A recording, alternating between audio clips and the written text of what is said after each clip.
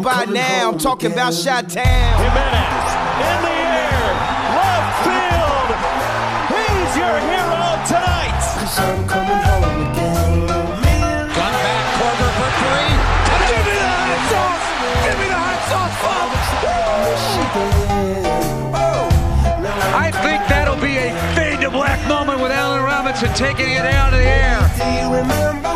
Lord Stanley's new address is Sweet Home Chicago. The Chicago Blackhawks have won the Stanley Cup. Maybe we could start again. Hey everybody, welcome in to another episode of the Second City Show. Patrick Flowers and David Wildman here with you as we get ready to kiss 2019 goodbye this evening. But first, we got some things to talk about in the Chicago sports landscape, and hopefully you can enjoy listening to them while you're out and about and getting ready for your New Year's Eve festivities tonight. Dave, first thing on the slate, obviously this afternoon, Ryan Pace and the Chicago Bears held their season-end press conference, and they doubled down as Mitchell Trubisky being the starting quarterback in 2020. And then after the press conference, they made a series of coaching changes, including firing offensive coordinator Mark Helfrich, offensive line coach Harry Hiestand, tight ends coach Kevin Gilbride, and assistant special teams coach Brock Olivo. Dave, give me some quick thoughts on anything today from the Bears' end-of-season presser and coinciding coaching moves. You know, I think the most interesting thing that actually came out of the press conference was not so much Pace talking about how Mitch will be the starter in 2020, because sitting here on New Year's Eve, that means nothing. We've seen Pace sit there before and tell us how fired up he is about the fact that Mike Glennon's going to be the starter, invite him to the draft party, and then draft Mitch Trubisky.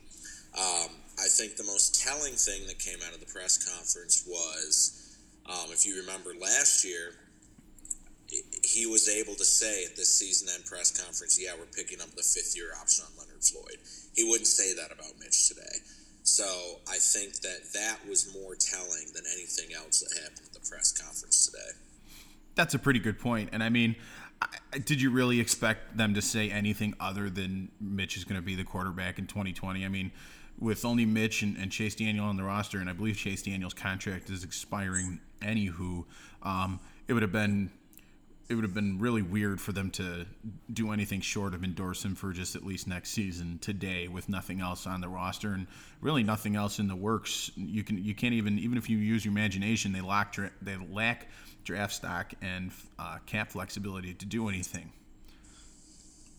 Yeah, I mean, I think that they'll find a way to add a quarterback to the roster. You've heard so many options thrown out there: Phillip Rivers, Cam Newton, Marcus Mariota, James Winston. And I think they'll add someone to at least push Mitch a little. Obviously, they're not going to bring in Tua, and they're not going to bring in, even a guy like Justin Herbert. I think when you start looking at the fact that they have now 2 picks separated by about 15 spots in the second round, that maybe you look at a guy like Jake Fromm out of Georgia in that spot, and, Pace, when he came in, said ideally we'll be drafting a quarterback every year. Obviously that hasn't happened. That'll change this year. I like some of the options later in the draft, and so, I think come next year, you'll be looking at someone that could viably push Mitch for that starting spot, and another person maybe waiting in the wings a year or two down the road. But I think as things stand now, like you mentioned, with the lack of cap and with the lack of draft picks, we're probably looking at another year where Mitch is starting to start the year, I'd imagine. Yeah, and I mean, we won't delve too far into the quarterback situation right now because there's a lot of time to do so. But I'll tell you, I'm good on Jameis 30 for 30 Winston. I will probably puke if they bring him into town. Weren't you a big Jay Cutler guy, though? It's just like Jay Cutler on steroids. Don't you ever compare Jay Cutler to Jameis Winston again. Ever. Okay? Jameis Winston is garbage. The only reason he threw 30 touchdowns is because he has 2 all-pro wide receivers catching the ball for him. The 30 interceptions is really more telling of the kind of quarterback he has been and will continue to be. I like Jake Fromm. If he's there when they're picking, I really like Jake Fromm out of Georgia. He'd be an interesting fit. I don't know if he'd even be a fit. Who the hell knows who's even going to be running the offense by then? But I like him now in college at Georgia. So. Yeah, I think that Fromm's a guy. He's not going to blow you away with his arm strength. He's not going to make, these Patrick Mahomes type throws, and he's probably not going to make some of the plays that you've even seen Mitch flash now and again. But I think, I know you said we can't delve too much into quarterbacks, but we can if you want. I just didn't know how far you wanted to take that. I think Fromm is a guy that eventually you'll just plug in and he'll be rock solid. There are some rumors floating around yesterday that if he's healthy, Alex Smith might be the guy for the Bears. And I think that Fromm offers you a similar ceiling to Alex Smith, where he'll be, above a game manager, but, not a megastar, but, with the roster like the Bears have, if they can deal with that offensive line a little bit, it's kind of all you need. Yeah, I totally agree. I wrote a while back, maybe after week 1 of this season, that the Bears don't need Mitchell Trubisky to be great. They just need him to be good, and he wasn't that. And then a lot of other shit went wrong with the roster this season and the play calling and whatever. So, but the things that I referenced in that story still stand true. The fact that over the last 20 years, there's been plenty of teams that have won Super Bowls with dominant defenses, good supporting casts, and good quarterbacks. You don't have to have a superstar quarterback to win a Super Bowl, despite what many people think. The proof is in the numbers. I don't have them in front of me now, but if anybody wants to see those, I can provide them for you on Twitter.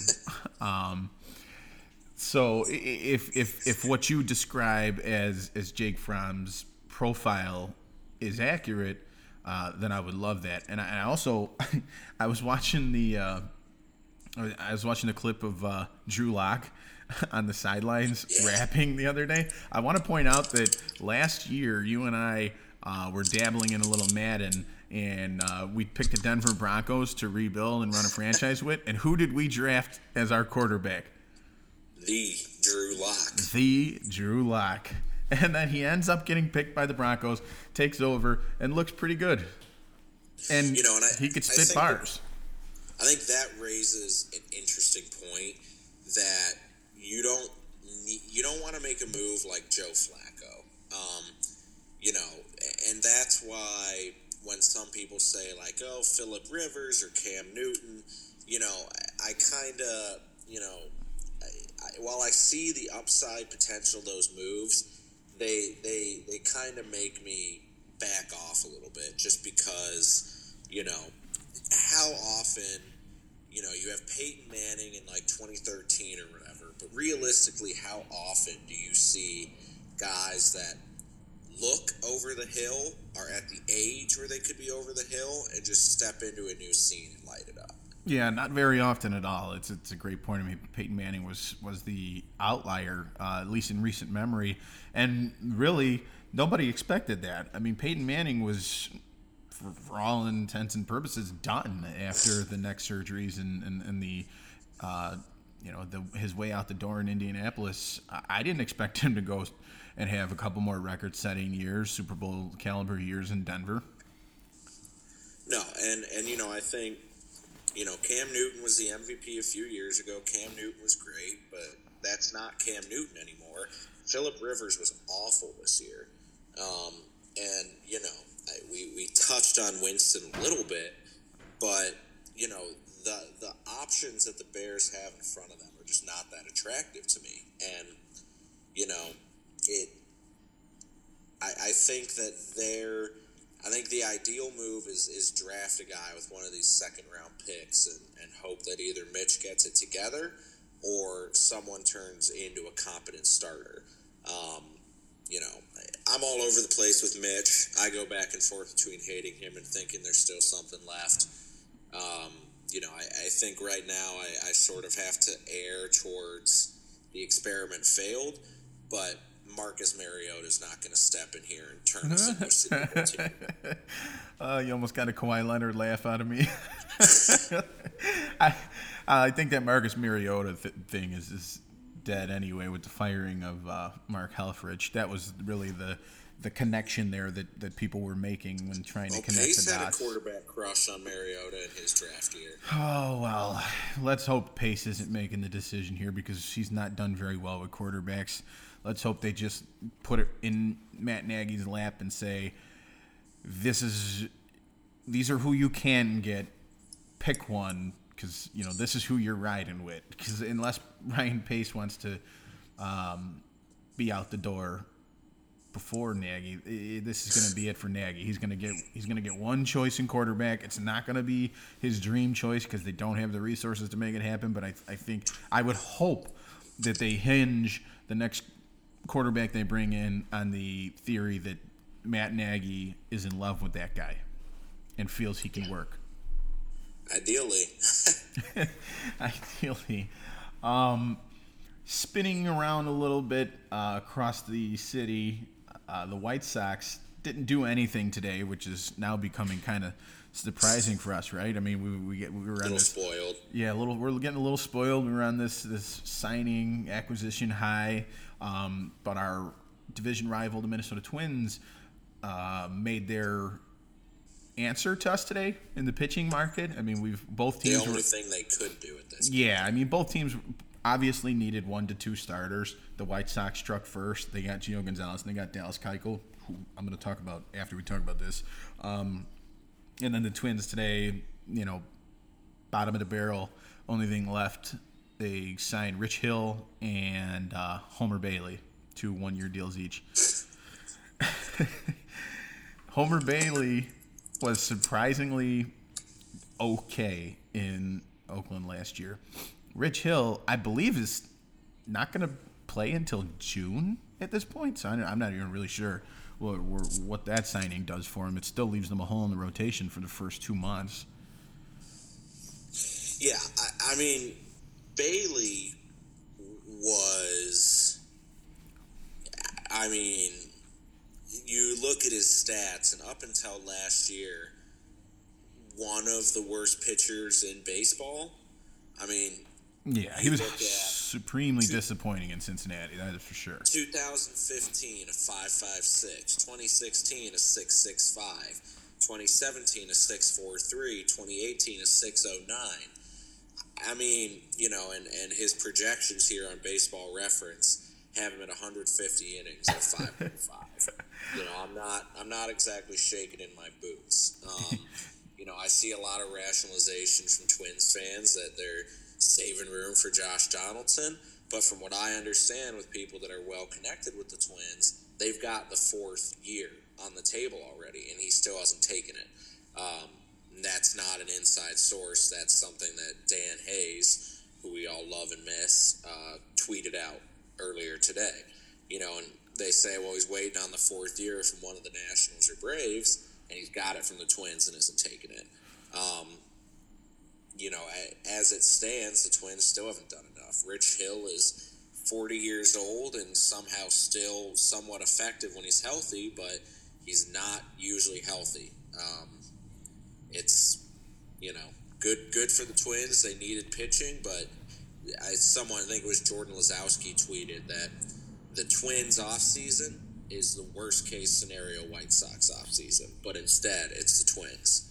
That's so nice. I don't see it. I mean, like I said, Hill, like you said it perfectly, when healthy, and he's coming into the situation unhealthy.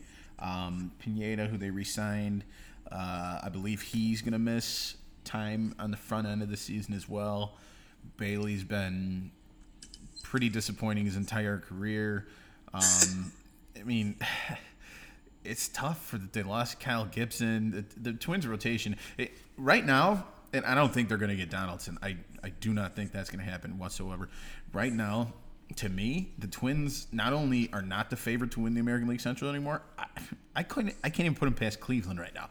Well, now we know Cleveland is likely going to continue to subtract, but as constructed today, Cleveland is better than Minnesota on paper, and the White Sox are better than the Twins, in my opinion. I think the Twins are third in that division right now on paper after an incredibly disappointing and empty offseason for them.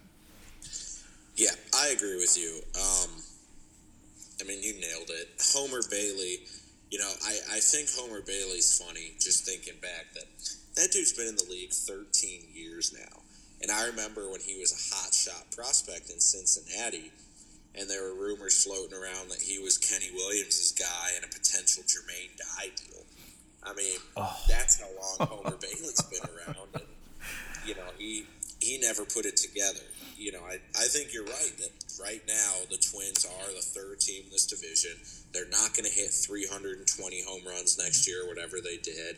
Their pitching has taken a step back. I mean, this off-season is shaping up perfectly. We can only hope that the Indians move Lindor now.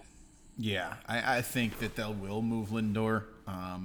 Cleveland generally operates as a small market team the majority of the time, and I think they're not going to allow Lindor to walk in free agency with nothing in return. It's just not the way teams like the Indians operate. So whether it's now in the offseason or whether it's the trade deadline on July 31st, I don't think Francisco Lindor finishes the season with the Indians. Yeah, and their GM even said it last year that, with Lindor, I think he literally said, enjoy him while we have. Yeah. I mean, could you imagine a GM saying that with your superstar with 2.5 years of control left? I feel like that was said in Cleveland when it came to LeBron James as well. And it proved true, but the only difference is I don't see Lindor making a comeback to win him a championship. No, I don't see that either. Man, we're a pretty insufferable fan base at times, and it's been pretty thin as of late in Chicago across the board. But man, would it suck to be a Cleveland sports fan? Just suck. You see what's going on with the Browns today? Yeah, I was just going to pivot to that. I mean, the Indians are subtracting. The Cavaliers are in the cellar. And then the Browns, who, everybody in the beginning of the season, and I told everybody, you're crazy. Stop it. This team is full of character flaws. They're going to implode. What did they do? They implode. Baker Mayfield regressed. Myles Garrett lost his mind. OBJ kept losing his mind. OBJ kept losing his mind, and now maybe we should say he didn't find his mind. He never found. You're right. He never found it. Come get me. Just begging other teams to trade for him. Ruin Jarvis Landry. Yep. And then they fire Freddie Kitchens after 1 year, and then today there's a quote mutual parting of the ways between the Browns and John Dorsey.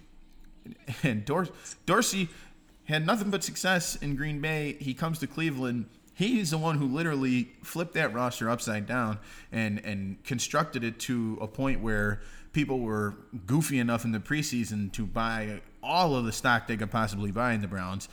And now Haslam wants to remove power from him in his role as a general manager. So obviously Dorsey said, no thanks. Yeah. That's the epitome of dysfunction right there. That is just horrible. You just, like you said, you take solace. The Bulls are trending that direction, but they're not even that bad yet. Speaking of the Bulls, they played the Bucks last night. Once again, Giannis Antetokounmpo made the Bulls look silly. The Bucks thrashed them 123-102. The Bulls fell to 13-21 in the season. There's really no signs of any sort of pulse on that team or any viable path to getting better unless something changes in the front office, which I doubt happens. What a mess. What an absolute mess. Basketball purgatory. Yeah. I think that I actually have an article that's going to come out the next day about Zach LaVine. And I think that Zach LaVine is in the second year of that 4-year, $78 million contract he got. And, we're sort of at a crossroads because between him and Porter, and after this season, Porter's almost definitely going to pick up his option for next year. if this team has any hope of becoming a playoff team, it's going to get there on the back of Zach LaVine. And, 23 points a game, nice. The dunks are nice. Maybe even an all-star this year. That's great. But is he a winning basketball player? And as I sort of delved into the numbers a little bit right now, the answer is no. He's a volume scorer, much in the same vein as James Harden when you look at usage numbers and when you look at, time of possession numbers, how often he's holding the ball, how long he's holding the ball. He's much in the same vein as James Harden. He just doesn't score like James Harden, and he never will because he's not that good. You have the regression from Lowry, which we've talked about on another show before. What's going on with that? Is he too muscular? Something I've heard. Maybe he's playing hurt. Something's wrong with him. I tweeted out last night. Do you remember when the Bulls drafted a center that was an elite mid-range shooter and then made an organizational shift around mid-range shots? And so, I think that they're misusing Wendell Carter. I think that Carter is lost right now. You watch him play, and, it looks like he doesn't know what he wants them to do, to the point where I'm watching last night, and I was talking to a friend of mine, and right now, with the way the Bulls want their center to play, Daniel Gafford is the better option. They want their centers to be down home, block shots, and grab rebounds. That's Daniel Gafford. I love how Gafford plays. He's very old-fashioned as a center, but, I think that he's a guy that even in the modern NBA could have a lot of success, a lot like DeAndre Jordan. But, the Bulls team is such a mess right now, and it's covered by the season that LaVine's having in sort of the traditional stats. But when you dig into it a little bit, he's not a winning player, and the rest is just a mess. Yeah, I totally agree with you. I mean, I will say again that I wanted so bad for the Bulls not to match that contract offer from the Kings 2 summers ago. I think Zach LaVine's a very exciting player. He's like you said, he's a volume scorer. He's great, to watch. He's very entertaining, but he's not the guy. And that term, I don't really like that term. I've argued with guys like James Fox forever, who James, he always, that's his thing. There's got to be the guy, and I've always argued that there could be the guys, but I don't think LaVine fits into my idea or Fox's idea. He's just not a winning basketball player like you alluded to so articulately. And there's nobody else on this roster right now that really is. I mean, oh man, Kobe White. He played they have talent, right? Kobe White's very talented. Lauri Markkanen's very talented. Despite his struggles this year, he has shown flashes in the last month of the Lauri Markkanen that we know. Wendell Carter, when allowed to play his game, is very talented. Gafford, in the role that they allow him to play, is very talented.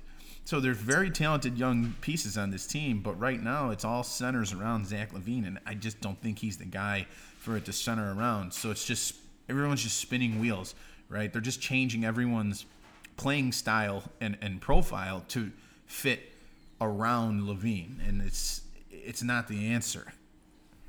Yeah, it's not now, and it's not going to be.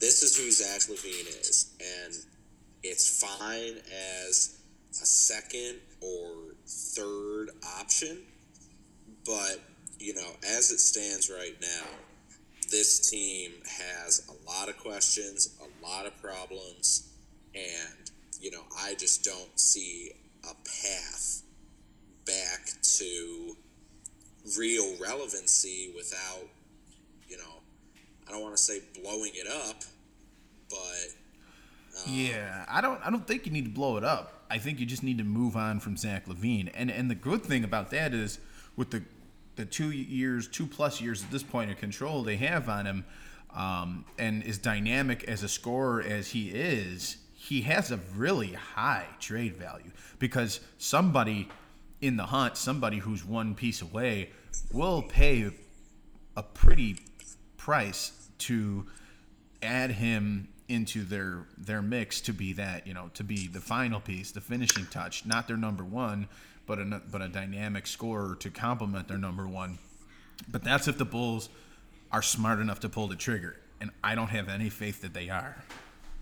I mean, I think that to pull the trigger on something like that would be, obviously significant. It would obviously, represent a mea culpa. They put everything into this guy. They matched that contract, which was a superstar level contract. And it's just the numbers are very deceiving with him. I think that he'll be on this team for a while longer, and you'll keep seeing the numbers pointed out. And, I think ultimately, like you said, it's lipstick on a pig. He's just not playing winning basketball. No. And I think that, you, like you said, that they Garpax, they said some time ago, if this doesn't work, then I'll quit, right? First of all, bullshit. No, you won't. We know that. But secondly, I think the biggest thing that's going to stop them from dealing Zach LaVine at the peak of his trade value and bringing back some real valuable assets, whether it be players or draft stock, is because they made those claims and staked their entire rebuilding effort on Zach LaVine. So if they were to trade Zach LaVine, that's them saying, we fucked up again, and now we got to start over again. And I don't think they can survive the mutiny that will come with that admission. Yeah, I mean, if this rebuild fails, which it's really trending towards, you can't give them another rebuild, another coach. No, I mean another shit. John Paxson's been here for like almost 2 decades. I mean, how many chances is this guy gonna get? Yeah. Well, somebody said he hit one big jumper as a Bull in the early 90s, and the dude has a job for life. Yeah. I would love to work for Jerry Reinsdorf. Because apparently you can do no wrong. You cannot fuck up working for Jerry Reinsdorf. Yeah. No, as long as you're not one of his players, because then he'll get rid of you no problem. But if you're one of his guys, I'm all for it. Yeah. Oh, man. But you know what? Basketball in Chicago isn't all bad right now. We do have DePaul. Despite their narrow loss to Seton Hall in the opener of the Big East play last night, DePaul is 12-2 and currently the most exciting brand of basketball in the city of Chicago. We were talking back and forth last night in the game against Seton Hall. I think it was a very winnable game. I think they controlled the momentum for most of the game, and I think they just ended up succumbing to their inexperience versus the experience of a guy like Miles Powell, who in his first game back from missing a couple due to a concussion, scored 27 points, and a lot of his scoring was done down the stretch and at the free throw line. They got in trouble with ball control at the end of the game. They got in trouble. They got in foul trouble, and their inexperience showed, in my opinion. And I think that's where they ended up losing the game down the stretch to Seton Hall. What about you? Yeah. What do you think? 100%. There's a lot to like. The way I described it, they played 35 really, really good minutes. A lot of the stuff that tripped them up against Buffalo, that has tripped them up, they were scraping against Cleveland State, Central Michigan, a lot of those things. They were hitting their free throws. Jalen Butts was hitting his free throws. We both mentioned that Darius Hall had his best game defensively off the bench all year. He really jumped off the screen. When they threw out some interesting 3-guard looks with Coleman Lands, Gage, and Moore. Mm-hmm. And then in the last 5 minutes, it was like everything that we said for the first 13 games of the year would kill us in conference play did. Like you said, turnovers like crazy. Charlie Moore has this frustrating penchant to kind of tank possessions with a long three or an unfortunate turnover. And at the end of the day, it was the Big East opener against a team that has been to 4 straight NCAA tournaments versus a team that is just sort of starting to reignite DePaul basketball. So it was disappointing. I really wanted that win. But in the grand scheme of things, I think that was the most you could hope for in a loss. This team showed that they belong. Seton Hall will finish if Miles Powell is healthy towards the top of the Big East. And, I think the fact that we hung with them shows that, we'll finish conservatively, in the middle of the pack in the Big East and still make the tournament. So, yeah, it was disappointing. It stung just because it was a winnable game. But I think that, 5-6 games into the Big East schedule when this team has a little bit of experience with the specific brand of Big East basketball, they'll be fine.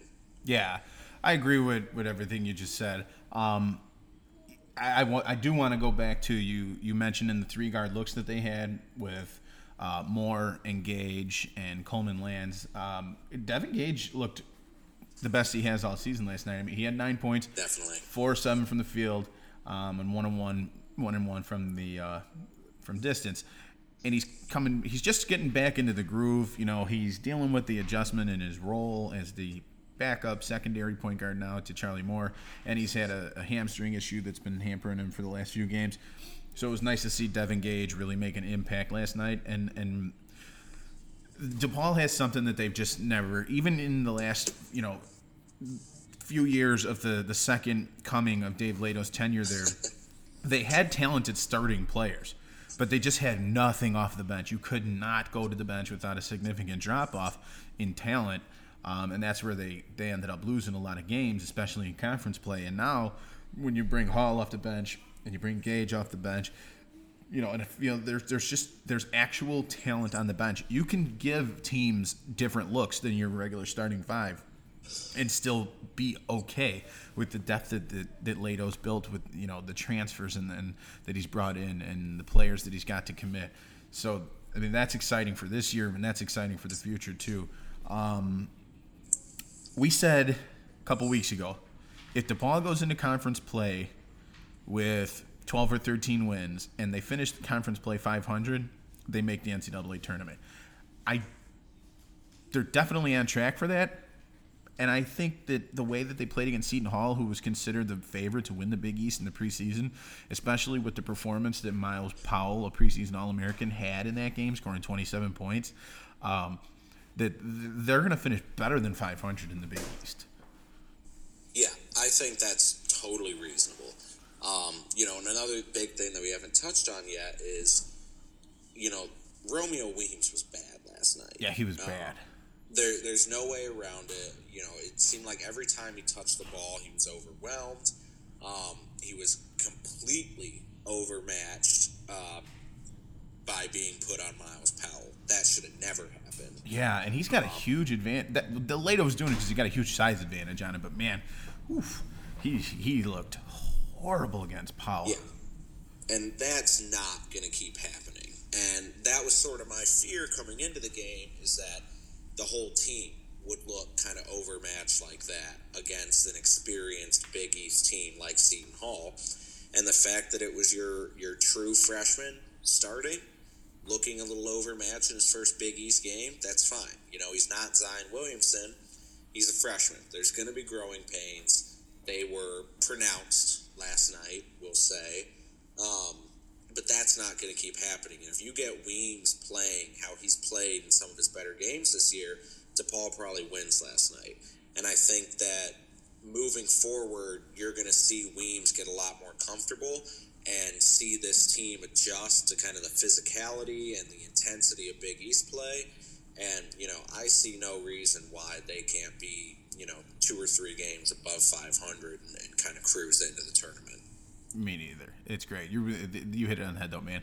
Big East play is very physical, very aggressive, and it's almost like home teams don't lose in the Big East, right? I mean, sure, DePaul did last night against Seton Hall, but like that home court advantage is huge, and that was to me that was the most disappointing part of that loss to Seton Hall is you gave away a home game, and in the Big East, home games are so crucial. Yeah, but you mentioned last night, the environment at Wintrust Arena. I mean, it's day and night. That's a winter break game yesterday. Oh yeah, and the stadium was packed, and. It was nice for them to finally have a home court advantage, Yeah, exactly. And so I think that, you nailed that as well, that, moving forward, especially when kids start getting back on campus, you're just going to see that home court advantage really start to emphasize itself. And that's something that DePaul has never had since you or I have been alive. Yeah. So, I think that that's going to be something moving forward that's really exciting for this team. Definitely. That's what that building was built for, to give them a home court advantage when they were good enough to, warrant it. I mean, the size of it and the capacity that they can put in there, it's bigger than, I want to say it's bigger than any Big East facility there is. So, volume-wise. So they need to take advantage of that. But, is what it is there for now. I'm excited. I think they play Providence next. I think that's a very winnable game to Definitely. get them 1-1 in the Big East. Let's head over to the ice real quick. The Blackhawks beat Columbus in the shootout the other day, 3-2. Robin Lehner got his first shootout victory. Got off the schneid there. Patrick Kane and Jonathan Taves with goals in the shootout. And the Hawks are back at 500 at least in this, win-loss record, 17-17-6. They've got 40 points, and they're within striking distance of the second wild card spot. They trail Calgary by 5 points, and they play Calgary tonight. How are you? What's your temperature like with the Blackhawks right now? Kind of how it is outside right now. Kind of cold and snowy. Yeah. They did this same thing last year. They sort of hung around, maybe sliding into a wild card spot here or there. But this is a team that is like on a bubble on the bubble. Yeah. And it just kind of seems like every time you think they have some momentum going, they crap the bed. And similarly, every time you think that they're dead in the water, they give you a little bit of spark.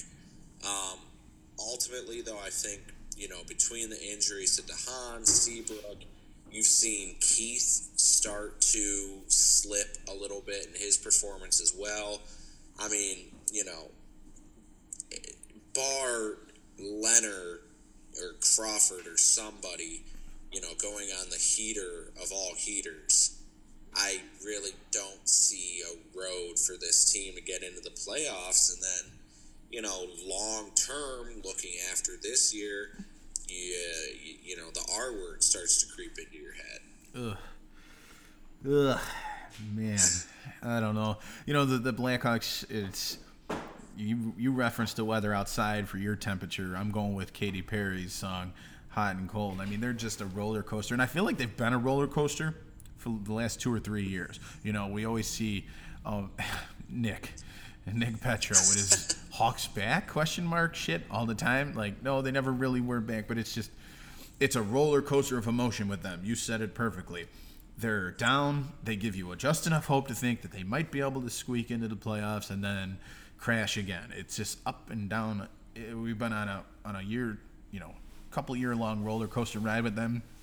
And every time we think they're within striking distance, they go shit the bed. So, with that being said, they'll probably lose by 5 goals to Calgary tonight and close out 2019 in the fashion in which we expect the next foreseeable future for them to be looking like.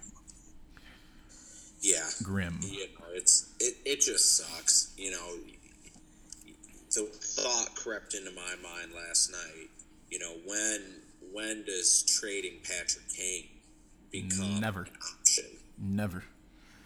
I can never, ever, ever get on board with them trading Kane or Taves. If those guys don't retire in Chicago, I think I'll cry. I'm not even kidding. I mean, I couldn't blame you, but at some point, is it fair to Kane? That dude's probably... I mean, if Patrick Kane told the Blackhawks, listen, I feel like I got a couple years left in me. I want you to trade me to a contender. Please respect my wishes. I would not blame him one bit. However, until that happens, I think Patrick Kane and Jonathan Toews have earned Michael Jordan status around this city. They're here until they're not. Whether they retire or they say, trade me, please, because I want to win one more, and it's not going to happen here. To let that decision is in their court as far as I'm concerned. I think if the Hawks ever do anything in the opposite of that, if they ever send them out of town solely because they want to bring back assets for a rebuild, against their wishes and desires, I will be incredibly devastated and pissed off at that organization. That's fair. That's the answer I was looking for. Ah, Jesus Christ.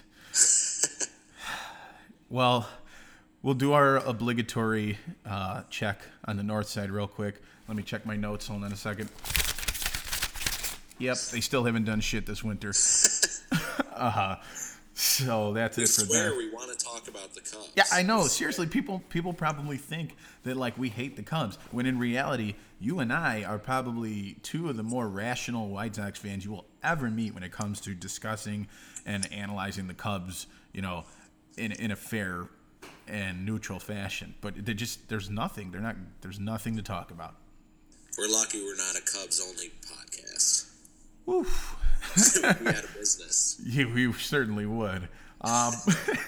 Before we get out of here, give me your Chicago sports resolution for 2020.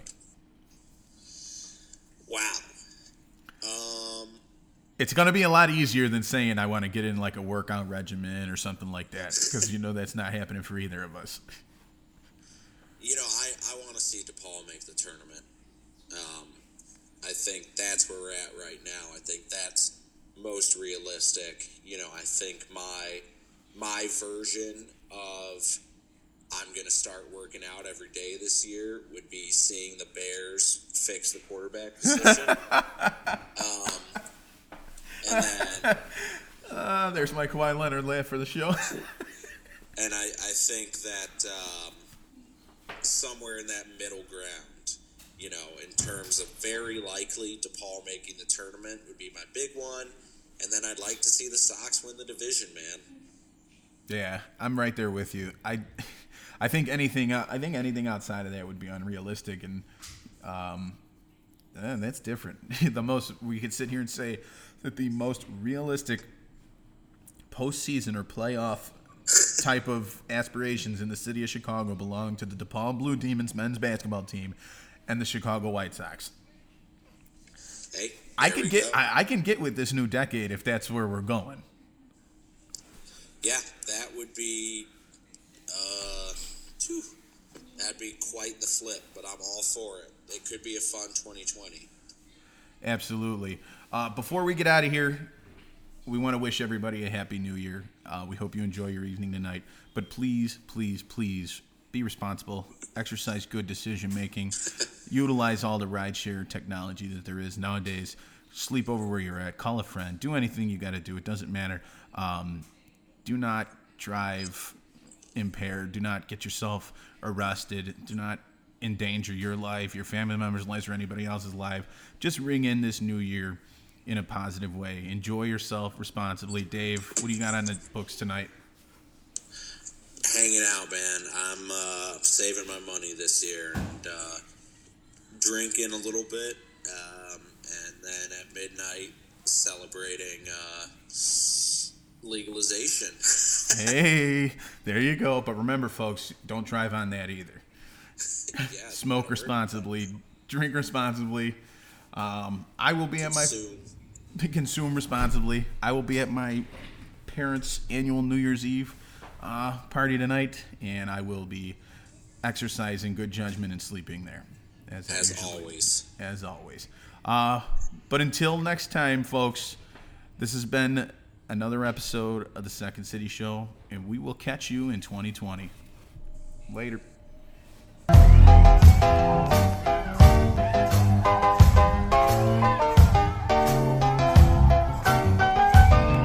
If you don't know by now, I'm talking about Chi-Town.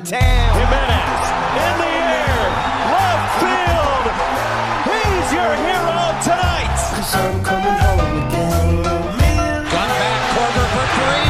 Give me the hot sauce! Give me the hot sauce, folks! I think that'll be a fade to black moment with Allen Robinson taking it out of the air. Do you remember when? Lord Stanley's new address is Sweet Home Chicago. The Chicago Blackhawks have won the Stanley Cup. Maybe we could start again.